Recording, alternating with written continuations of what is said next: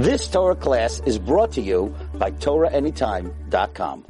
This week's Parasha is Parashat Vayishlach. Before we start the Parasha, I just want to remind everyone that January 5th through 7th, Shabbaton, very, very excited in a very beautiful hotel with Gashmias and Ruchnias, food, bands, music. We're having Yoni Zia, Melach Cohen. I'm speaking, Rabbi Tversky, Rabbi Lamb, Rabbi Charlie Harari, Rabbi Stroh Grossberg, Rabbi Benjamin Ginsberg, Gil Friedman, Judy Bodner, Jackie Vuitton. A lot of different speakers, a lot of different teachers. It's in the Stanford Crown Plaza. So it's filling up, Baruch Hashem, and we need you to make reservations before it's too late, because then you're gonna say, Rabbi Wallerstein, I don't have room, and I'll sleep on the floor, and I'll bring a sleeping bag, and that's not how we want. It's not exactly how we want to run the Shabbaton. So, Mitzvah Hashem, please don't wait. Reservations 718-647-6228 or www.oranava.com or info@oranava.com. Okay? Good. That's that announcement. The second announcement, we're still looking for a clinical director and some staff, some counselors. You don't really have to have any degree, but you have to be willing to live on the ranch, which is a really nice place to live. You have your own room, your own place, horses, beautiful, holistic residential treatment center. Very, very holistic. We have horses, we have farming, we have music, we have art, we have dance. So it's 20 acres of like rolling hills. Very beautiful place. In the winter it's beautiful. We haven't no snow yet, but there's a lot of good sled riding, that's for sure. Anyway, so whoever is interested, we're looking for a clinical director. That's someone who does have a degree in social work or therapy and has worked in a residential treatment center. And we're looking for like madrichot. So you don't have to have any, of course if you have experience it's even better, but you don't have to have any experience. But you have to be willing to live up in the mountains. Alright, we're in White Lake, in Bethel. If you're interested, just call the Ornav office. Same thing, 718-647-6228. And let them know. Ask for Pam Shear. Her name is Pam Shear. And she'll get the information to me, or send an email to ornava.com. www.ornava.com. Alright. That's all the advertising. This week's parasha is Parashat Vayishlach. Yaakov Malach, and Yaakov sent angels to his brother Esav, who was coming with 400 men to kill him. The story of at night, what happened, Yaakov went back to get his Pachim Ktanim. Rashi says, Pachim Ktanim, that a person who works for his money, and he's honest, right? So tzaddikim chasim al moinav. They take their money seriously. They don't gamble because they don't steal. So the money they work very hard for. So he forgot these jars, and he realized that if he doesn't go back, someone's going to steal them. It brings down that one of these jars was a jar of oil, and that was the same jar of oil that was on Hanukkah. When he woke up from his dream with the ladder, there was a jar of oil there. The measure thing says it was from the times of creation of the world. And that jar of oil had a special thing to it that it poured and continued to pour. It never became empty.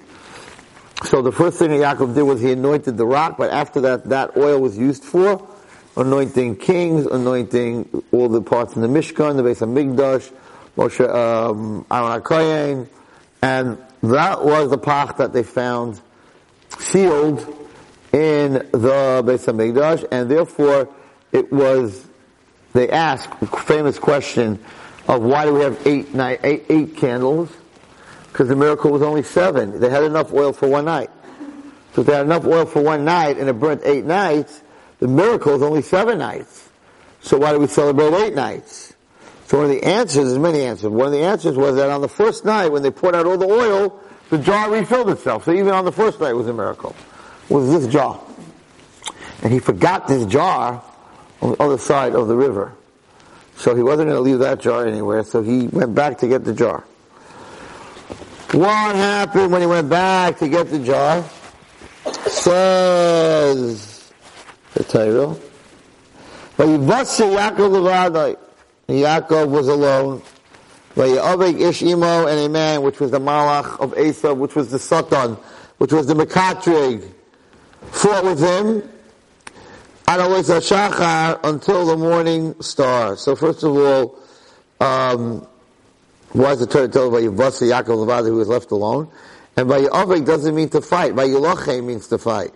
Vayavik means dust. Comes from the word avak, dust. So Rashi says that while they were fighting, dust, two men fighting the dust, so dust came up. And the Medrash brings down that the dust reached the throne of Hashem, which is impossible. If we put dust in this room and we had a fight, no matter what we're going to kick up, maybe it'll go to the ceiling. It's not going up to Hashem's Kisei covered 7 different heavens. No way. So what's going on over here? The worst thing for a Jewish person, for any person, is to feel that you're alone. When you feel that you're alone, that's when the Satan comes after you. Loneliness and feeling you're alone and not realizing that Hashem is always with you, that causes an opening for the Satan to make it dusty. What does it mean to make it dusty? So I remember when I was in Mir Yeshiva, 1976, I was in Mir Yeshiva, and there was a lot of problems on Avenue R and Ocean Parkway. The Italians used to come break the windows. They used to throw stones into the Beis Medrash to break the windows. So the whole Beis Medrash would pile out and run after them. The Yeshiva said, this is not going to work. So he got 10 guys, like a team of 10 guys. He said, you 10? They throw rocks at Beis Medrash. You're the only ones that go out. Big, they were all big guys. I wasn't really orangutan and learning. I thought, it wasn't that much in the books. So I said, you know what? I'm going out too. But the problem was I was a Muncie boy. I didn't know New York street fighting. So I had no idea. So I remember the story very clearly. I wouldn't be here tonight if I didn't have a miracle, because they threw the stones and then they ran. They spread out all over the place, and a bunch of them ran into an apartment building. And I, figuring that the other guys from here the 10 guys were running with me, didn't turn around to find out that nobody was running with me. They were all over the place, and I ran into the building following these guys. Number 1 rule is you never run into a building. Because once you're in a building, went into a building after someone, you're coming in and he's waiting for you. So in fighting, that's like the worst thing you could do. They're there first. But I didn't know anything about it, so I ran into the building. There were 10 Italians standing there. And just me. Yeah, that's what I said. I said, hi guys! Bye guys! And I turned around and ran for my life. 2 guys were running after me, whatever it is, but I could have gotten killed in that building. It's not very smart. So, one of the things when it comes to fighting someone, street fighting, which you girls don't have to really know about, but if you're in street fighting and the guy's like twice your size, and he's pretty much going to beat you to a pulp, so what do you do? So you should look down on the floor. If there's dirt, you should take dirt and throw it in his face. Because you can't beat him, but if you throw it in his eyes, then all the sand is in his eyes, he can't see, and when he can't see, run! That's what you're supposed to do. You don't have pepper spray. So, the dust that they were kicking up, this spiritual dust, not real dust, because real dust can't go to Hashem's Kisei HaKavod, he was trying to take away the clarity from Yaakov Avinu. So what does dust do? Dust makes things dull. Right? Murphy's oil, you have Murphy's oil, you do your furniture, or your wood to make it shine, right? Because anything left alone, what's the godless of dust? The godless of dust is you don't see it. It's in this room right now, you don't see it. So if we just left a piece of furniture here for 10 days and not dust it, you put your finger, you'll see the dust. But you don't see the dust in the air. The only time you see dust in the air is if the light's coming through the window, and you see these little particles flying in the air. But otherwise, we don't see dust in the air. So you only see dust after it has an effect. After 10 days, you're like, oh my gosh, my silver looks dull. My table looks dull, right? Everything looks dull. You have to clean the dust. You have to, right, have a dust buster. So, the power of the Satan, the worst power of the Satan that can hurt you the most is when you don't see him. He affects your soul, but you don't see it happening. So, when a person is left alone, and he's not connected to Hashem, and he feels like he's alone, that's when the Satan comes in and starts giving you questions. And you start not being so sure. But Yaakov felt alone. When he was felt alone, the Satan saw an opening by Yahweh to make Torah dull. And the problem is, and that's what happened to, and he saw that he couldn't do that. He couldn't make Torah to Yaakov dull. Because Yaakov was an Ish Torah. But he said, I may not be able to get you, and he hit him in the groin. And he said, but I'll get your kids. I can't get you to look at Torah dull, but I'll get your kids. And in 2017, in Tafshin Ayin Ches, we're going to go through rote. We're going to do Torah, but it's going to have no excitement. It's just going to be, I have to do it because my parents do it. I don't like it. It's not exciting. And I did a thing with my seminary girls last year and my high school girls. And I told them, and I'm sure if I did it in here, now that I'm telling you, it wouldn't happen, but if I didn't tell you, I told them to write 5 things in the world that are beautiful. So one girl wrote sunrise and a sunset and art and flowers, and one girl said birds. I don't know where that came from, but whatever. There were different things that are beautiful. People can be beautiful. Not one person said Torah. So when I went through the whole seminary class, who went through Vayishlach, who went through school, whatever it is, I said, not one of you said Torah. Why not? So a girl got up and said, because Torah is not beautiful. It's the wrong adjective. Torah is intelligence, studying, a book. I said, that's what the Satan did.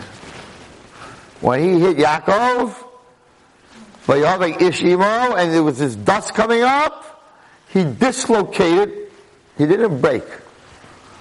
If you look in the pasuk, what happened here is, he dislocated his thigh. Why didn't he break his head? If you could give a karate chop like that, why didn't you just karate chop him in the neck or in the head? Because he knew that he couldn't kill the mitzvahs. He knew that girls are going to keep sneers, girls are going to keep Shabbos, guys are going to learn the Daf Yomi. He knew that all this was going to happen. But he said, if I can make it dull, I can make it not exciting, I can make Shabbos boring, that kids are like, the most boring day of my week is Shabbos. If I take the excitement and the beauty and the shine away from it, in the end, it's going to reach the Kisei HaKavod. What does that mean?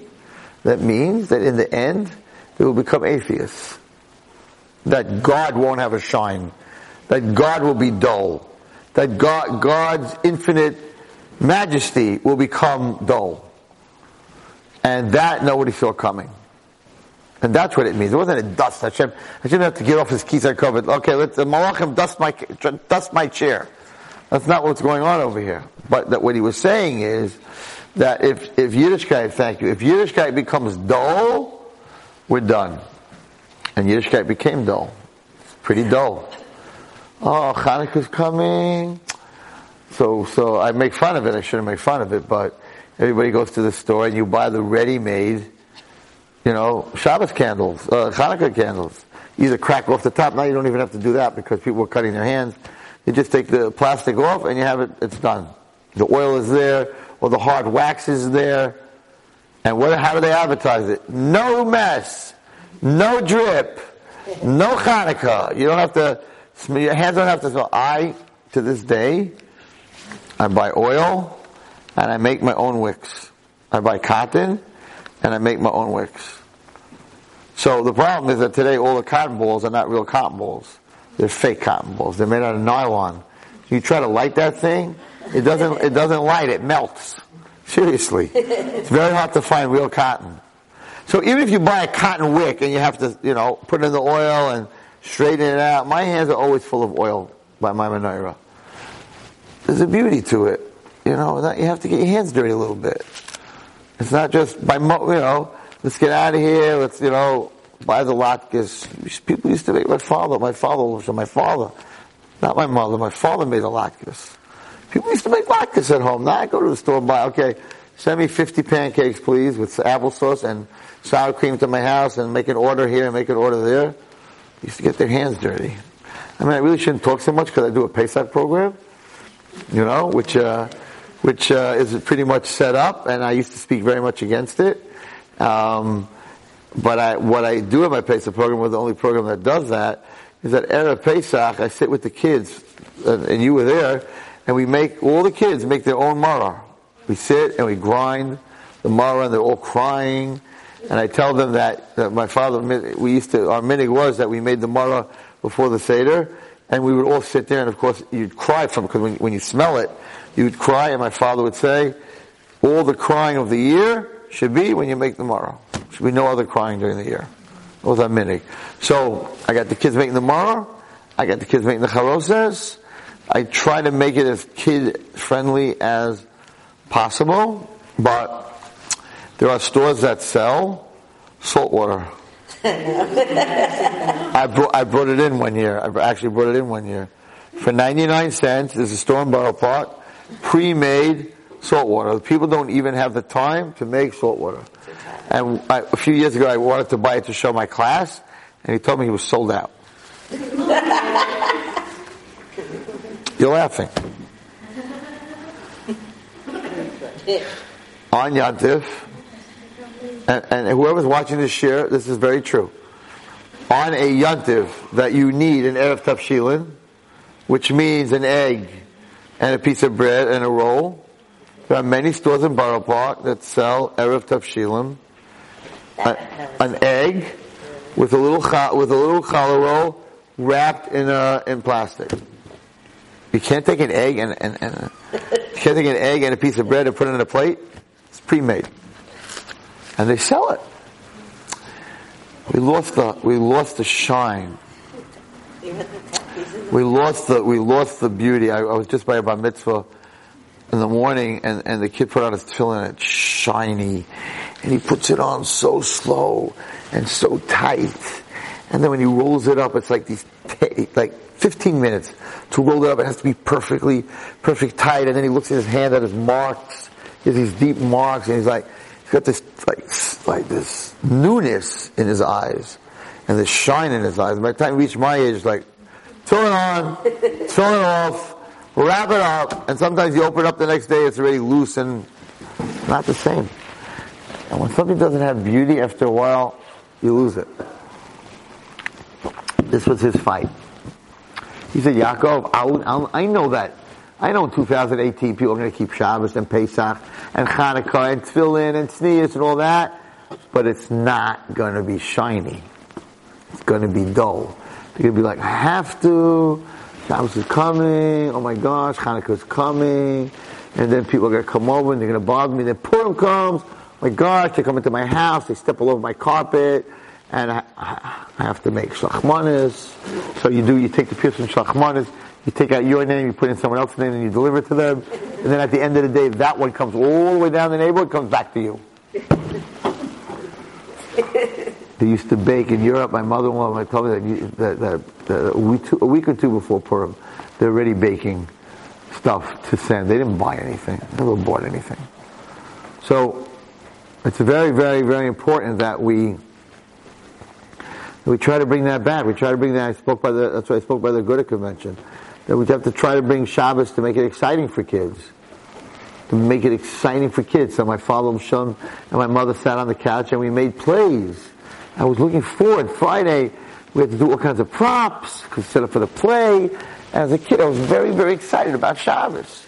And then my father had all kinds of contests and winning. And even when we went to shul, I lived up the hill in Muncie, and we went down the hill to Beis Yisrael to daven. It was a 25-minute walk. So for 25 minutes you could walk and not talk or whatever. My father made a chumash game from when I was a little kid. Me against my brother, that he would say the first letter of a parasha and the last letter, and whoever could say the name of the parasha first got a point. Whoever gets 10 points wins. My brother won all the time. Once in a while. It's now 50 years later. 50 years later. Half a century later.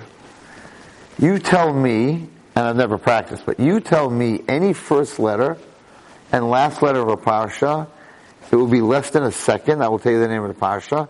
And if you make one up that doesn't exist, I'll tell you it doesn't exist. 50 years later. You can try me. Anybody want to try me?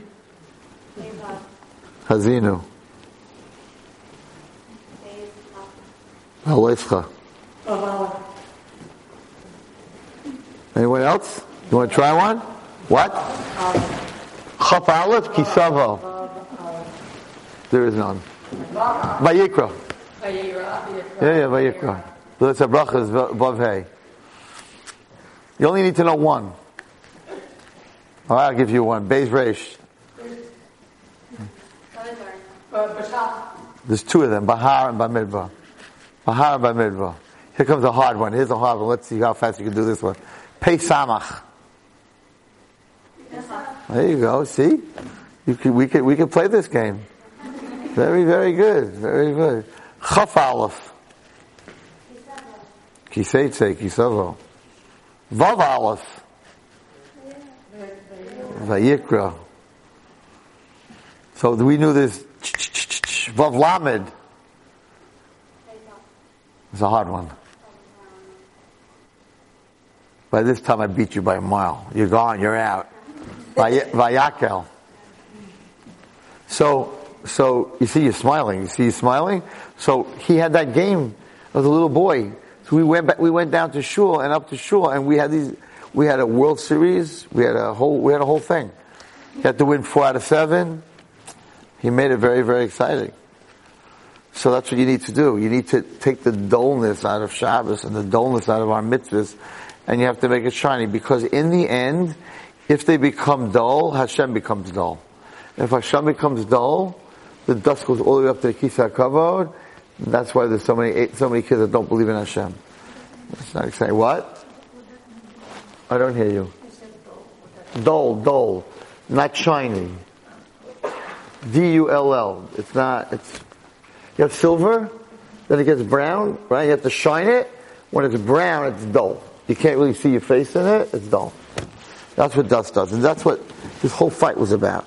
And that's what it uses the word avak, dust. It should say war. They didn't have a war. Okay.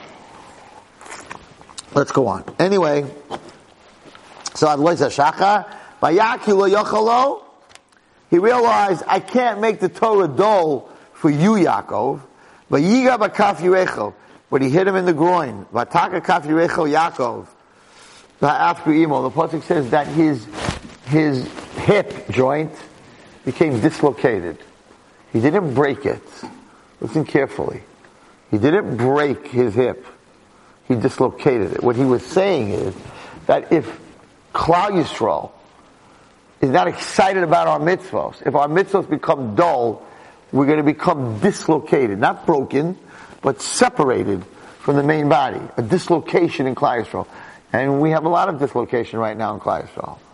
Because it became a subject in school. It's not exciting. There's no contest. There's no, it's just learn, valedictorian, testing, memorizing, homework. It's not exciting. So after a while, we become dislocated from Hashem. And that's what he was after.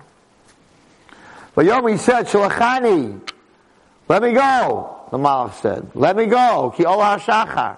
So it seems to be that in this fight, he wasn't punching him, Yaakov, or anything like that. He was holding him. He wasn't letting him go. But actually, when you ask kids, who won the fight between Yaakov and the Malach of Esav? Everyone says Yaakov. He didn't win the fight. He limped away, and Esav's Malach flew back to Shemayim. He didn't actually win the fight. But he wasn't totally destroyed in the fight. But he didn't win the fight. So the Malach said, Shalachani, let me go. So he was holding him. Ki ol hashacha, because I have to go to Shemayim now. the morning star is up, and I got to sing Shira.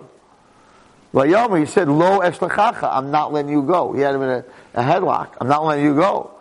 Ki im berachtani, unless you give me a bracha. Okay? Vayomer Elov. The Malach said to Yaakov, now he's fighting, Esau's Malach is fighting with Yaakov a whole night.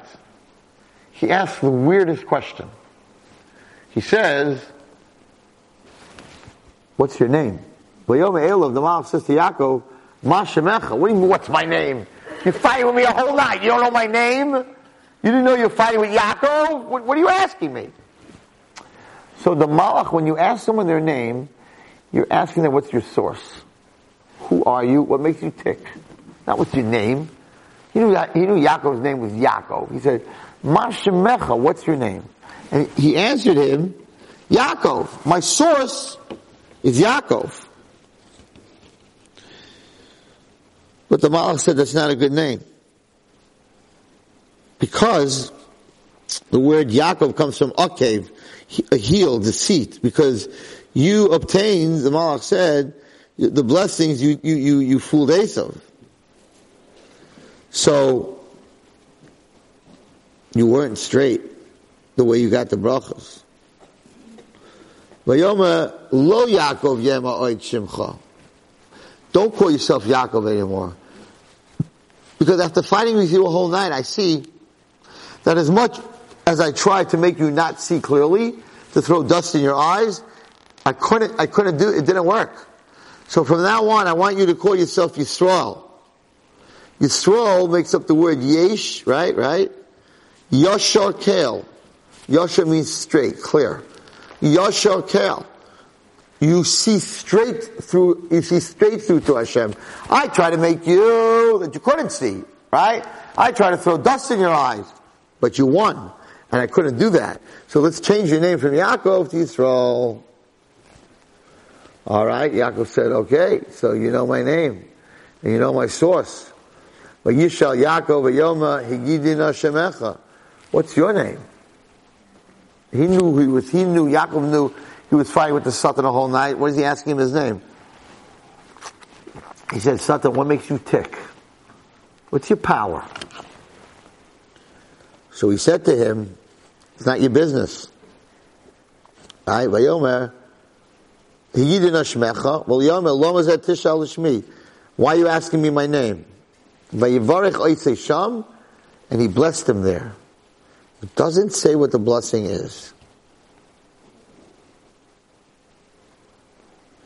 Yaakov gave him a blessing to the Satan. Anyway, so Yaakov asked the Satan a question, what's your name? And the Satan answered very Jewish. He said, what's your name? He answered the question with a question. Right? He didn't answer the question. So what's the difference to what my name is? What do you mean? I ask you a question, answer the question. And he definitely wasn't Jewish. Jews do that. We ask, what's your name? We say, what's your name? We answer a question with a question. But the Satan doesn't do that. So he asked him his name. Why didn't he tell him the name? He said, why are you asking me? I just want to see, if he brings down here, what was the bracha that Yaakov gave the Satan? He gave him a bracha. Pasuk Lamed.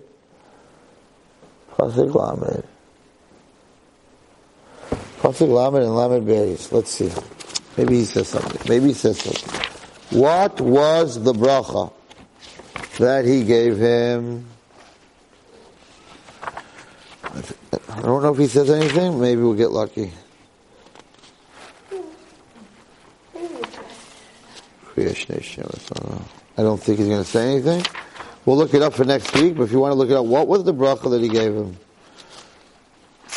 I don't think it's going to be here. No.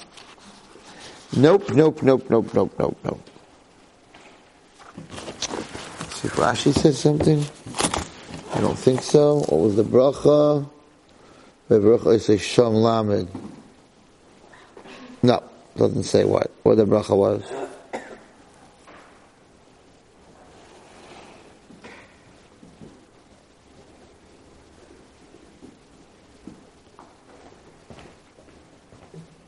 You know the answer? Huh? What the bracha was?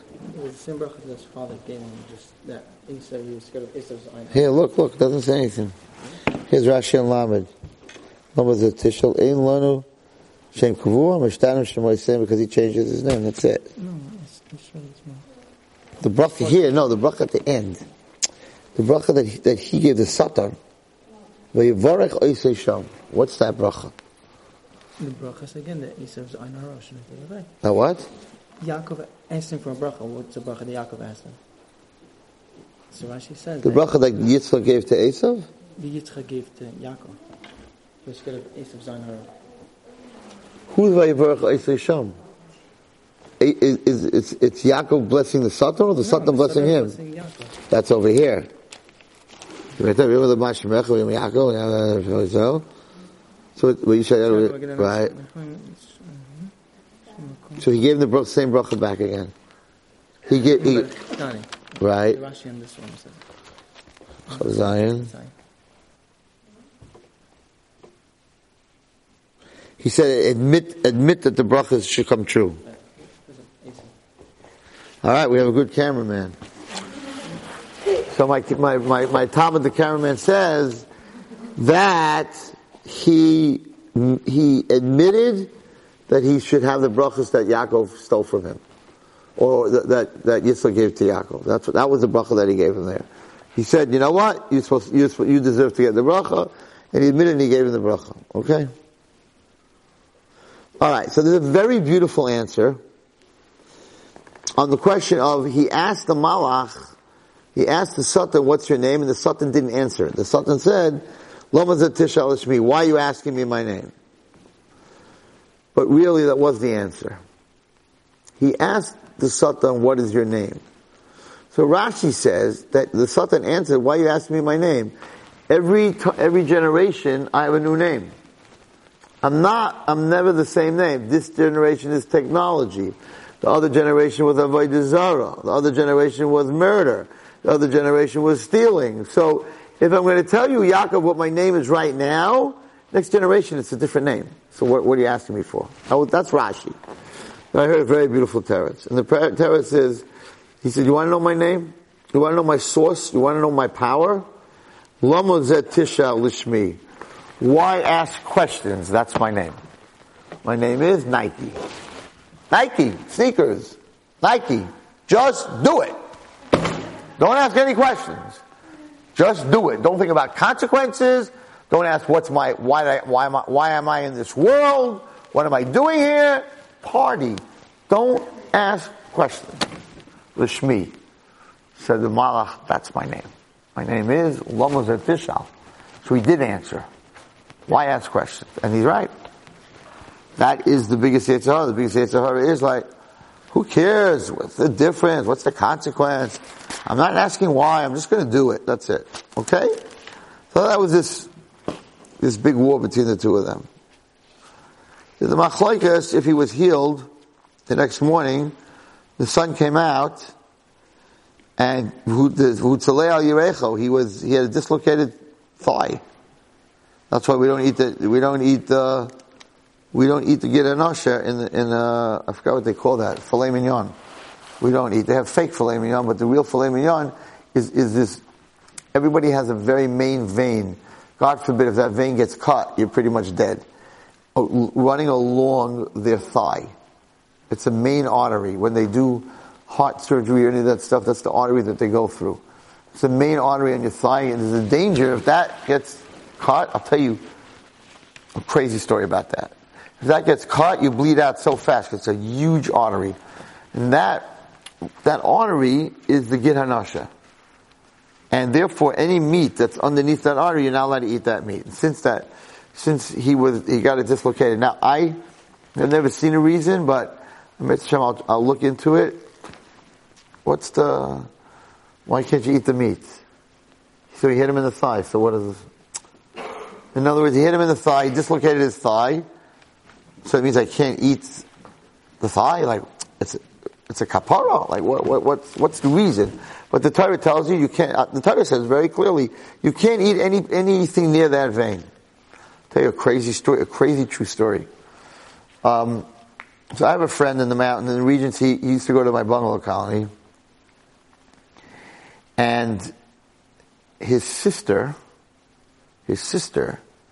needed some kind of surgery, and they needed blood. And in those days, they were very careful about AIDS, whatever it is, so the family wanted to give blood. This boy, my friend, had the same blood as his sister, O positive. O positive can give to everyone, but can only take O positive. So, he came to the hospital, and everybody, his father and mother were giving blood, whatever it was. His birthday was in a week, his 18th birthday. And he's not allowed to give blood unless you're 18. So he told his father, listen, my birthday's next week. It's a pint of blood, right? They're not going to know the difference. I'm just going to write that I'm 18. They don't ask you for proof. It's not a bar. All right, I'm 18. I'm 18 in a week anyway. His father's a yekka, very, very straight. Father said, you're not giving blood. He said, Tom, she might need more than, and I'm O positive. He said, you're not giving blood. What, you wanted to get sick, to get AIDS? You're not giving blood. Are you 18? No. Is the law 18? Yes. You're not giving blood. He said, I was so upset. A week later, after his sister's operation, the next following week, he's in a car with two guys going up to the mountains. They skid. Somebody cut them off. They skid. They go off a cliff. I know exactly where he went off the cliff. On 115, right, Mama's going up the mountain. Car goes off the cliff, rolls. One kid goes out the front of the car. He's dead right away. Another kid's in the back. He ended up in the back seat, whatever. Terrible accident. And he's bleeding out. And there happened to have been Mazel, an ambulance going up there, whatever. They saw the whole thing. They ran down. They said he lost 3/4 of the blood in his body. And there's only a certain amount you can only live. You have to have a minimum amount of blood, but if you don't have that minimum amount of blood, you're gone. They stopped the bleeding. They put a tourniquet on it, whatever, operations. Anyway.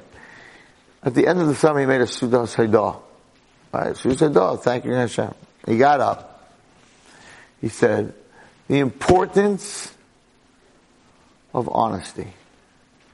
Had I given that pint, until I get back that blood would be a month.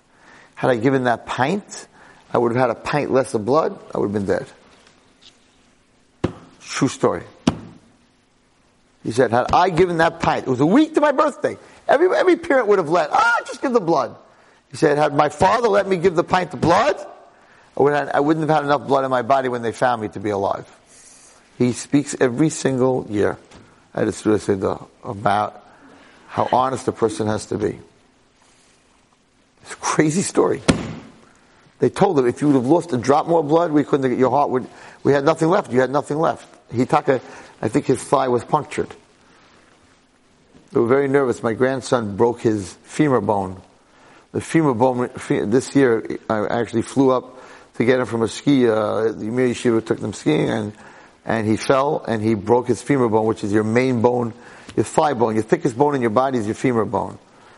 And the only thing they were worried is that along the femur bone runs the Gid Hanasha, runs this vein. And if the bone cracks and punctures the vein, you're done. So that's a very big vein on an animal or a person, whatever it is. And that's where he hit him.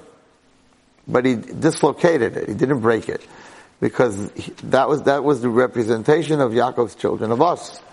That's us. We're the Gid Hanasha. We're that part of Yaakov. So, we need to shine up our Judaism a little bit. We need to make Shabbos exciting, Pesach exciting, Shavuos and Sukkot exciting. Sukkot, oh my gosh. You know how long it took us to build a sukkah when I was a kid? You go from the basement with these long bamboo sticks on your shoulder. You've got bamboo splinters. Oh man, it'll go into your hand. We loved it. Today, pop-up sukkah. Bing, bing, bing. Tzchak, roll it out. That's it, you're done. And now they have some sukkahs that even have these decorations already hanging when you unroll it. Hello? So of course kids are not excited. Pop-up sukkah. There's not much to do. You're done in 5 minutes. You buy, you buy a set of a lulav estrog, it takes 2 minutes. It's just not shiny. It's just not exciting. And you'd say, okay, so it's not exciting. Okay, it's not the end of the world. So mitzvahs are not exciting. Says the Medrash, you're not going to believe in Hashem after a while. Because God's whole thing in the world is His mitzvahs and His Torah. It doesn't mean anything anymore. It's just going through it through rote. You're learning because you're getting a test. If you weren't getting a test, you wouldn't be learning. This was the fight. He was left alone. He felt very alone. Alright, we're going to end with this. We're going to talk about Dinah for a minute. Very, very important. So, there's a lot to talk about. It's late, so I'm not going to talk about the whole Dinah and the switching in Leah's womb to Rachel's womb. That's not right. I want to talk about what happened to Dinah. So Dinah went out of her home into the streets of Shechem to see the fashions, which was not the type of thing one of the Shiftei Kaz sisters would be doing. But Rashi says her mother went out, whatever. It's a whole story, but that's not the point I want to get to. According to what he brings in this sefer, she was 7 years old. 7, 8 years old. We know Shechem was ma'anas her. He took her, and he forced himself on her. And she actually became pregnant, even though she was only 7, 8 years old. And the daughter that she had was Asnas, who married Yosef, who had Ephraim and Menashe, who's a whole different story. Like, why would you bench your kids every Friday night that my children should be like Ephraim and Menashe? Ephraim and Menashe came from a rape. Came from Shechem, what he did to Dinah. Why would I bench my kids like that, right? And the answer is that Ephraim and Menashe were the only two that were born in captivity. And they still were tzaddikim. They were born in Mitzrayim. And who comes from Ephraim comes Mashiach ben Yosef. So we're saying, what better 2 kids to bless your kids with? Because Avraham, you said Yaakov, it's very nice. They didn't go to Golos. Ephraim and Menashe, you should be like Ephraim and Menashe. Even though you're in Golos, Mashiach ben Yosef is going to come from you. Well, let's talk about Dinah. This is a very sensitive subject. I'm not going to give the shit I gave last night or I gave today. I just want to touch on one little thing, okay, that we should understand. So Dinah was in a very bad place here. He took her. Not only did he do what he did to her, but he kept her in his house. So he sort of kidnapped her. If you look at the pasuk, right? Pasuk says what he did is he was ma'anes her, right? And then he didn't let her go. She remained in his house. Yeah, listen. Terrible story. Terrible trauma.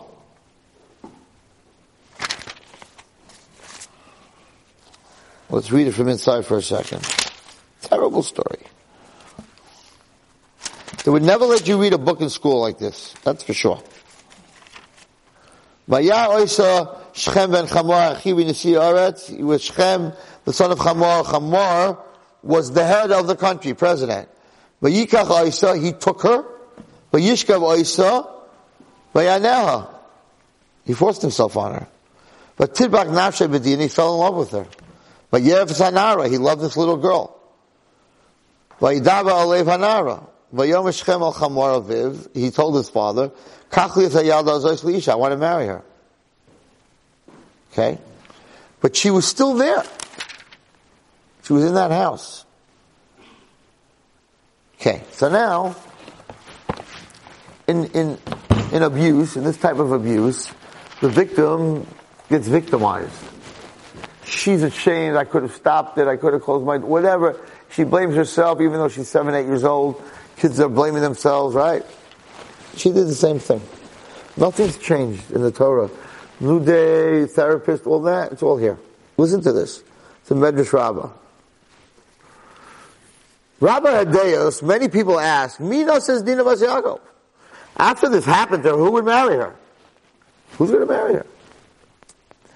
The Medrash Bereshis Rabbi Issa, Sha'achrei Shahagu Shimon V'Levi Anshe Shechem, that after Shimon and Levi killed the whole Shechem, they wiped out. Okay? So now they came to save their sister, and they came to Shechem's house. Because they were hatal dina chaysim yodam. And they said, okay, sister, they're all dead. Come home with us. It's over. We saved you. She said, no. His baishu dina ma'oid. She was very embarrassed. She didn't want to leave Shechem's house. She said, I should go with my shame back to the family. I should be looked at as a lowlife. I'm never going to get married. I'm not going home. I'm staying here. Even though Shechem was dead, I'm not going home. Okay, I'd rather just become a guy. Just live with the goyim. I can't face my family. So she victimized herself, even though he attacked her and did this to her by force. But that's what happens. And that's why the children that go through this, they don't talk. Because they feel, if I talk about who's going to ever marry me, who's going to ever talk to me, who's going to ever look at me, this is the problem. This is not something new. This was Dinah, the daughter of Yaakov, saying, I'm not going home. I'll just stay with the Goyim. What happened? Nishba loy Shimon, who was one of the Shvatim, swore to her, Shikach oisel isha, I'll marry you. You're worried about who you're going to marry? I'll marry you. Then she said, okay, then I'll go home. Shimon stood up. He said, you're worried about who you're going to marry? I don't care about what happened. I'm not thinking about what happened. I want to marry you. And Shitaka went home. It's a very big lesson. It's a very, very big lesson. So, I was out of the country. I'm not going to say where. It's not important. I spoke somewhere. When I finished, these two ladies came over to me and said that there's a girl upstairs who's 19 years old and weighs about 60 pounds. She hasn't eaten. She's totally anorexic, depressed. She hasn't eaten. She hasn't come out of her room. Would you talk to her? I was there anyway. I wasn't leaving. It was a different country. I said, okay. They didn't tell me what happened. I said, okay. I come to this room. Her head's down on the table. I started to make a joke. That I have an accent, whatever. It was a whole story. You'll figure out where I was anyway. So, I tried to make a joke. Nothing. Zero. Whatever. American sense of humor didn't work at all. In any which way. Her head's still down. I go out, I get up, I go talk to the two people, the therapists that were there. I said, what happened to her? She looks like she's coming out of the Holocaust. They said that she was walking home one Friday night, about a year ago, and a car stopped and they pulled her into the car. There was an older guy and a young teenager, and they both raped her, and she's done. She doesn't want to live, she doesn't want to talk, she doesn't want to eat. I said, hello? You sent me up here to talk to her? You didn't tell me that's what happened. What am I supposed to tell her? Hashem doesn't give you a test you can't pass. That ain't gonna work. I'm like, what do you want me to do here? They said, Ray Wallstein, you speak to, I don't know, we don't know, we tried everything. Therapy, nothing. She doesn't look at anyone, she doesn't eat. I had just given a shir about Dino. I said, get me a chumash. So right away they got nervous. And they're like, no, we don't know, we don't want any rabbi stuff. No, Hashem will help you. It's not going to, Rabbi Wallstein, we don't want to go that way. I said, get me a chumash. So they got me a chumash, a true story. They got me a chumash. I opened up the chumash.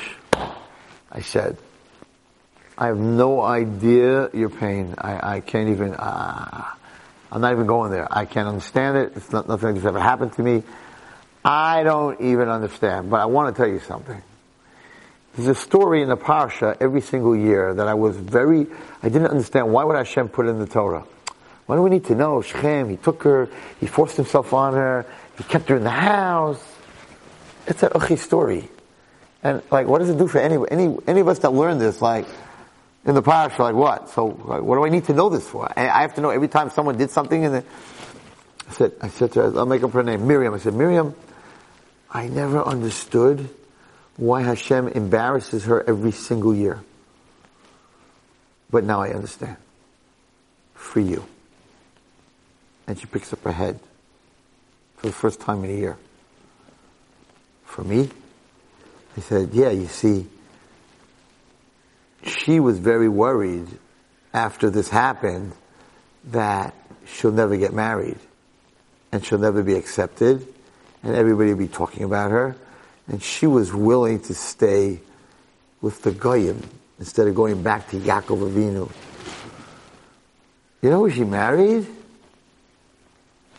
One of the Shvatim, one of the 12 tribes. One of the 12 tribes that's on the Choshen. On the Choshen that the Kohen wore. One of the 12 tribes that's the source of the whole Jewish nation. She married Shimon. And she went back to Klal Yisrael. And then I said something that the therapist got very upset. I said, and at least you didn't get pregnant. Dina got pregnant. See? Dina had a bit worse situation than you. And they were sitting over there like, oh my God, how can you say that? Whatever. I'm like, Dina got pregnant. So she was going home with Shimon, pregnant with Shechem, the guy who raped her baby. You want a bad, sad story? She got pregnant. She was 8 years old. How's she going to go on in life? How's she going to continue her life? She's pregnant. She's got to walk around for 9 months and have this animal's baby. She can't have an abortion. She's going to have this animal who did this to her as baby. I said, you didn't get pregnant, Baruch Hashem. I said, do you know what happened in the end of the story? She goes, no. I'm like, she gives birth to this little cute girl who, every time she looks at her, reminds her what this animal did to her. And on top of that, when the Shvatim saw this baby, they got so angry, they're like, we're going to go kill another nation. They wiped out Shechem, and every time they saw this baby, it reminded them, we're going to kill out the Knani, and then the Prizi, and then the Yevusi. We're going to wipe out the world. Yaakov saw this is getting out of control. We got to get rid of the baby. This baby cannot be here. So he took this baby, says the Medrash, and he put her in a basket. And around the baby's neck, he put an amulet. Like an amulet, you know, these little pocket things you open. And in it he wrote, Zeh Bas Yaakov. This, or Yisrael, Zeh Bas Yisrael. This is a daughter of Yisrael. And he tied it around her neck, and he called the Malach Gabriel, and he said to Malach Gabriel, you need to take this baby to Mitzrayim, and you need to put her in the marketplace. Somebody will adopt her. So that Gabriel takes this baby, brings it to the marketplace, and who's walking in the marketplace? Potiphar's wife. Potiphar's wife could not have children because she was married to a guy who could not have children, says Rashi. He was on the other side. He bought Yosef for himself. So he wasn't having any children. So she saw this little baby. She said, wow, I don't have any kids. Beautiful baby. She adopted Osnas Bas Potiphera. She wasn't considered Bas Dina because Potiphar brought her up. When Yosef was supposed to become king, Pharaoh said to him, you cannot be a king unless you're married. So the way they used to do it in the Greeks and the Romans all these times, when they would have a guy on that stature and needs to get married, they would put him in a chariot. They would take all the beautiful, most beautiful girls of the country, of the city. They would stand on this road that the chariot with the man would go. They would take off their necklaces and they would throw it at him. And these necklaces would fall to the bottom of the chariot. He would bend down. Whose necklace is this? And that's who they married. That's how they used to do it. Yosef looks at the bottom of the chariot, and there's something in Hebrew? In Mitzrayim? Mitzrayim didn't know Hebrew. He picks it up. Zeh Bas Yisrael. He says, how could there be a Jewish girl in Mitzrayim? Who belongs to this amulet? They bring up Ashnas. Where did you get this? I don't know. I have it since I'm a little baby. He goes, I know who you are. You're Dina's baby from Shechem. I'm going to marry you. You're the only Jewish girl in Mitzrayim. The only Jewish girl in Mitzrayim, and that Yosef could marry, was his niece. Yosef was Dinah's half-brother, right? Yosef's mother was different, but half, right? And this was Dinah's baby. Yosef's niece. You're allowed to marry your niece. An uncle's allowed to marry a niece. So there's no Isser here. She's a Jewish girl. They get married. They have 2 children. Who are the 2 children? Ephraim and Manasseh. Leah gave up one daven that she should have a girl, not a boy, which was Dinah. She gave up one shevet that she was supposed to have, and she ended up getting 2. Who was Ephraim and Manasseh? They were the 2 that lived in Golus Mitzrayim and ended up being tzaddikim. And from Ephraim is coming Mashiach ben Yosef. From the most terrible act where a Shechem, a lowlife, forced himself on a Jewish girl. The most terrible act came Asnas, married Joseph, and had Ephraim and Manasseh. I said to her, listen to me. I cannot help you with your pain. You need therapy for that, whatever you have to do. But let me tell you something. The one story of what happened to you that's in the Torah ended up, not that she married some guy off the moon, but that she married the best shidduch in the world. She married Shimon. And her grandchildren are the 2 children that every man benches his sons for 5,000 years since then, whatever their numbers of years is, forever till Mashiach comes. We bench our children, Dinah's grandchildren. He said, so you can have the best husband in the world, and you can have the best grandchildren in the whole world. You can have Mashiach ben Ephraim, you can have Mashiach ben Yosef, you can have Mashiach ben David. The Torah is trying to tell us that from the worst story that the Torah has, 2 Shvatim came to the world. The only 2 Shvatim that were the grandchildren of Yaakov. All the other Shvatim were the children of Yaakov. Ephraim and Manasseh were the grandchildren of Yaakov. I said, don't give up hope. She's not married yet, but she's normal. She put on her weight, maybe a little bit more than she wanted to. She's good. She's not living in fear. This week's Parsha, the story of Dinah, saved her life. And that's why the Torah talks about such a terrible story, because the Torah tells us from the most terrible story that of any girl in the whole Torah is coming the first Mashiach, which is Mashiach ben Yosef. The Torah doesn't tell stories for no reason. The Torah tells stories to give us chizuk. And we all need to take this chizuk. And the real chizuk you'll understand from the story is when we see Mashiach ben Yosef, which I hope we'll see very, very soon. Thank you. You've just experienced another Torah class brought to you by TorahAnytime.com.